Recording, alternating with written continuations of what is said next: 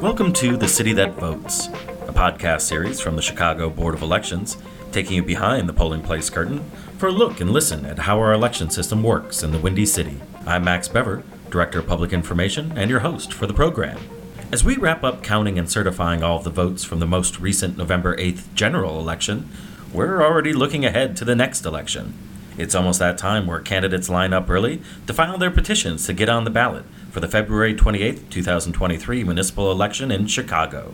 This petition filing period will run from Monday, November 21st through Monday, November 28th, with a day off for Thanksgiving. All petition filing will take place at 191 North Clark, the board's Supersite in downtown Chicago at Clark and Lake. This episode, we're going to discuss the ins and outs of this petition filing process, as well as the next step, filing objections to those candidate petitions, and that deadline is Monday, December 5th.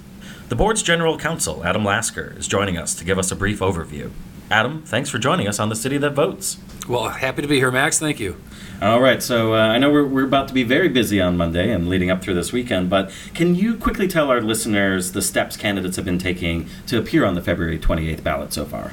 Of course. On August 30th, there was the beginning of the petition circulation period. That's a 90-day period where the candidates are circulating their nominating papers to gather signatures from the voters, either citywide if they're running for a citywide office, or from their wards if they're running for wards. And new this year, we've got the police district council offices up for election, so people are also circulating petitions in the police districts. That 90-day period started August 30th and it ends on November 28th. That's the last day of the petition filing period. The petition filing period begins on November 21st. That's next week, Monday, yeah. Busy day.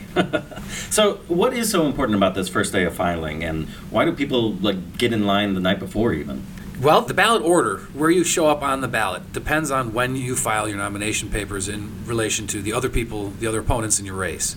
So the first people who file on the first day get towards the top of the ballot, and then as you get towards the end of the filing period, you reach down to the bottom of the ballot. When people camp out overnight, it used to be because the first person in line would have the top ballot spot in that race, and it depended exactly on what order you came in. There were a lot of headaches, we'll say, caused by candidates kind of arguing a little bit as to who's in line first. And so they passed a law quite a while ago that creates these ballot placement lotteries. And Max, it's going to be your job to run those lotteries for the Board of Elections. I just heard that I'm going to be manning the bingo balls myself. That's correct. So for everybody who's lined up, we're going to open our doors for official filing at 9 o'clock in the morning. That's when the petition filing begins on November 21st. Anybody who's in line before 9 o'clock or when the line opens at 9 o'clock is going to get a ticket that says in line by 9 a.m. and they'll get that stamped on their nomination papers. And then they will qualify for the ballot placement lottery for the top of the ballot, for the top ballot spots in each of their races. So there's no longer a need to camp out overnight, because whether you were there, we've actually got one candidate I saw this morning is already at our Supersite waiting in line. So we already have one person in line, apparently going to camp out the whole weekend. She will be in the same lottery as anybody else who shows up at or before 9 a.m. on Monday. But ballot placement is a big deal. It's also this is a very exciting time for the candidates. For almost 90 days, they've been circulating their petitions, talking to people about running. And Monday's the day that all these candidates from across the city show up at our office to file their nomination papers. It's a proud day for people who've never run before. It's a big accomplishment. For the incumbents who have done it many times before, it's also a proud day because their staff is continuing to support them with, circulating petitions and having another go at the office. I'm preparing for all the media cameras and all my reporter friends to be there on the first day too. So I guess it is kind of a fun environment for that first day. I got to admit, even my attorney friends who represent the candidates and so forth are going to be there. Everybody's going to be there on Monday who's involved with the actual campaigning and ballot access. And there's going to be family members there and hugs and kisses. And it's a fun day for American democracy. It's the real kickoff of the official election cycle. So last day of filing, Monday the 28th. I'm guessing it's somewhat similar. You're filing for being last on the ballot then? Yeah, and the funny history there, because, our office closes at 5. The election code says all election authorities have to stay open until 5 o'clock on the last day of petition filing. And again, when it comes to ballot placement, people used to stand right outside the line and fight over who's going to be the last person through that door at 4:59 p.m., And it got to the point where they passed another law. This is a little newer, but there's a second lottery now for the bottom positions on the ballot. So everybody who files within the last hour the filing period on the 28th, between 4 p.m. and 5 p.m., all those candidates get put into the second lottery for the bottom positions in the ballot order. People who come in between Monday, the 2 Mondays in between, they come in the order that they're received. And the many fewer petitions get filed on those days in between the first and last day. All right, so I'm a candidate. I'm coming up. I've waited in line. I've got my stack of signed petitions. What else are candidates bringing to file on Monday, Adam? Well, good question. So when you're running for mayor, city clerk, treasurer, or alderperson, those filing requirements are governed by state law, the election code, and also an old body of law called the Revised Cities and Villages Act that applies specifically to Chicago. And so they require a statement of candidacy, which is a sworn oath statement that has to be notarized by the candidate, essentially just confirming under penalties of perjury that they're qualified to hold the office that they're seeking. It also does confirm that they are actually seeking the office for which the petitions have been circulated. I have never seen it happen, but one could circulate petitions for somebody else without that person knowing or consenting to it. Those petitions would not be valid because they have to be accompanied by a statement of candidacy signed by the candidate. Obviously, we keep hearing the word petition. That's the signature petitions with all the different signatures from the registered voters within the applicable election district. Citywide, for mayor, city treasurer, city clerk, anybody in Chicago who's a registered voter can sign those nomination papers. For alderpersons, the only people who can sign their petitions are the people who reside and are registered to vote within their ward. And I know this question has come up often, and we've clarified it a few times on our own social media accounts, but for a municipal election, a voter can actually only sign one of those candidates' petitions to be counted correctly? That is correct. In a nonpartisan election like this, you're only allowed to sign for one candidate per race. The reason we get so many questions about that is the rule is different in the partisan elections and primaries that happen in the even-numbered years.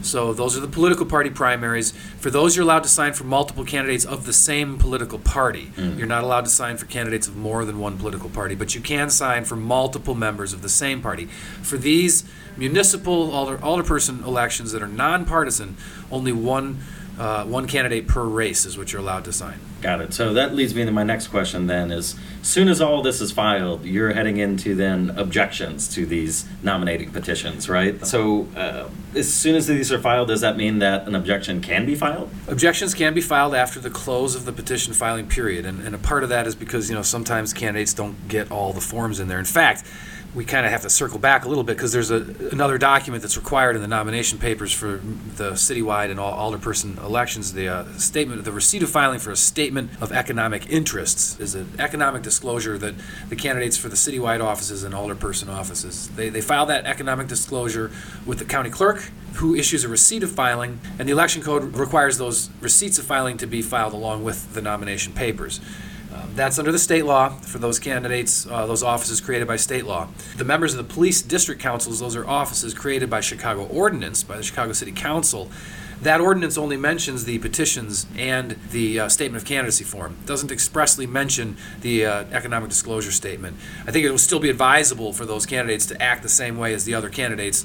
There's an open question as to whether or not these state law requirements are applied. And so this is the first time that this office is on the ballot in Chicago, correct? Yeah, that's correct. We've got 22 police districts, and with every one of those districts, 3 members will be elected to a district council that's an advisory council, and those 3 candidates would then serve as each commission for each police district. So if any of these candidates do have an objection filed to their papers, this would be the first time that this is happening in case law or electoral board law?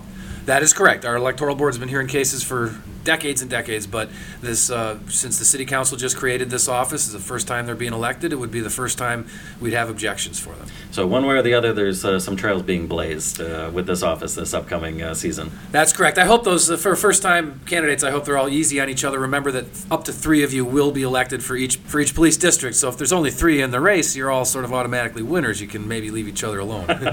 Make life a little easier for us who have to handle all these cases. There will be hundreds of cases for our electoral board to hear. year. So, and last time you were on the podcast, we had talked about the electoral board for the last election. Can you just go over some of the basic questions of who can file an objector's petition in the first place, and what are some of the more common objections? Sure. Any registered voter from the district that the candidate is running in can file an objection. So for alderperson, of course, it has to be a registered voter from the ward. And then for citywide offices, anybody who's a Chicago registered voter can file an objection. The filing deadline is 5 p.m. on December 5th.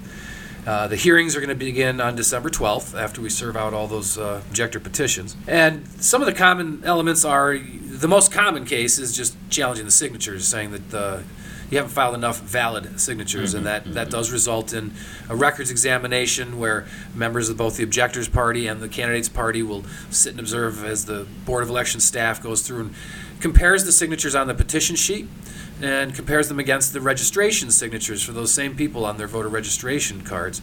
We are the only electoral board in the state of Illinois that uses certified forensic document analysts. Those are handwriting experts. We use certified handwriting experts to double check the rulings that are made by our staff, so none of those rulings are confirmed until our certified experts have gone over it and taken a look. That's the most common objection. For this aldermanic race, it's the first election following the redistricting of the aldermanic wards, and that creates special rules for where you're allowed to run. So we get usually this cycle will have a little extra objections based on residency for the alderperson candidates as to whether they're running in the proper ward. You're actually allowed to run right now in a ward even if you don't live in it, so long as the ward you're running in contains at least a slice of the ward that you lived in prior to the redistricting. That's kind of a complicated rule, but the fact is, for this election, you can actually live outside of the ward you're running in if you do meet that qualification, and then you just have to move into that ward if you want to run for re-election 4 years later if you win the office. So it's just those special once-in-a-decade rules. I know you made that cheat sheet about who can run where. It's up on our website at chicagoelections.gov if anybody is interested in that information. That's right. And then other than that, there's just common objections would be related to residency, the signatures, the paperwork. Sometimes people do forget to do a statement of candidacy. It's a required document. So those are some of the more common issues. So Adam, we'll be heading directly into electoral board hearings right after this. When do you think everything's going to be wrapped up before Election Day? Well, that is the million-dollar question, isn't it, Max? Because of the way the statutory time frame works, the objection filing deadline is December 5th, and we have to take certain steps to get those documents served on the parties. And so by statute, the earliest we can begin the hearings is December 12th, and that's the day that we're going to do it. Now, when you fast forward, there's both a federal law and state law for the military and overseas citizens. We're supposed to start sending out their ballots 45 days before the election. That's January 14th. So that literally gives us 1 month and 2 days. Not a lot of time. Not a lot of time to handle hundreds of administrative hearings. We have a team of approximately 40 lawyers who are coming in to serve as hearing officers. We've got 4 of the certified handwriting experts coming in. So we're going to move these cases as quickly as we can, but that is why they're always handled on a very expedited nature. So we're hoping to be done at the electoral board level no later than that first week of January, because then those cases can be subject to judicial review at the circuit court. They can go to the appellate court and even go to the Supreme Court sometimes. Well, right. So it's possible even after electoral board wraps up that these go to another court hearing that could take you into maybe even early February. It's problematic. So early voting can start it's authorized to start as early as January 19th. But it's mandatory to start early voting by February 13th. So by all means, we really need to have our ballots figured out by then. And it all just comes down to the parties need to understand we need to move these hearings very quickly. Some of the hearings can be quite complex, but parties do get frustrated when we say there has to be a cutoff on the gathering of evidence and so forth. You get your opportunity, but you don't get forever because we have such a very short amount of time. In a standard court proceeding, if someone files a complaint, you have 30 days to file a response. Here, we've got basically 30 days to go from completely start to finish on the entire case. So it's a tough process, but we have a really great team of employees who work as clerks and examiners. We've got great lawyers who come in as hearing officers, and we do a pretty good job. We do the best we can, for sure. Well, it sounds like we've got our work cut out for us. And looking forward to a busy Monday with you, Adam. Always a pleasure working with you, Max. We'll see you Monday. Thanks again to Adam Lasker for giving us this informative overview. To repeat, all candidate nominating petitions will be filed at 191 North Clark Street, and those petition filing dates and times are Monday, November 21st through Wednesday, November 23rd from 9 a.m. to 5 p.m. Thursday, November 24th is closed for Thanksgiving. Open again on Friday, November 25th from 9 a.m. to 5 p.m., Saturday, November 26th through Sunday, November 27th from 9 a.m. to 12 noon, and finally, Monday, November 28th from 9 a.m. to 5 p.m. Any questions, please go to the petition filing webpage at chicagoelections.gov. Thank you for listening to The City That Votes from the Chicago Board of Elections. Please follow us on social media. We are at Chicago Election on Twitter, Facebook, Instagram, and YouTube. And leave us a review when you've got the time, or contact me at communications@chicagoelections.gov and let me know what you might want to hear and know more about behind the scenes at the Chicago Board of Elections. Until next time, I'm Max Bever, Director of Public Information, and thank you for listening.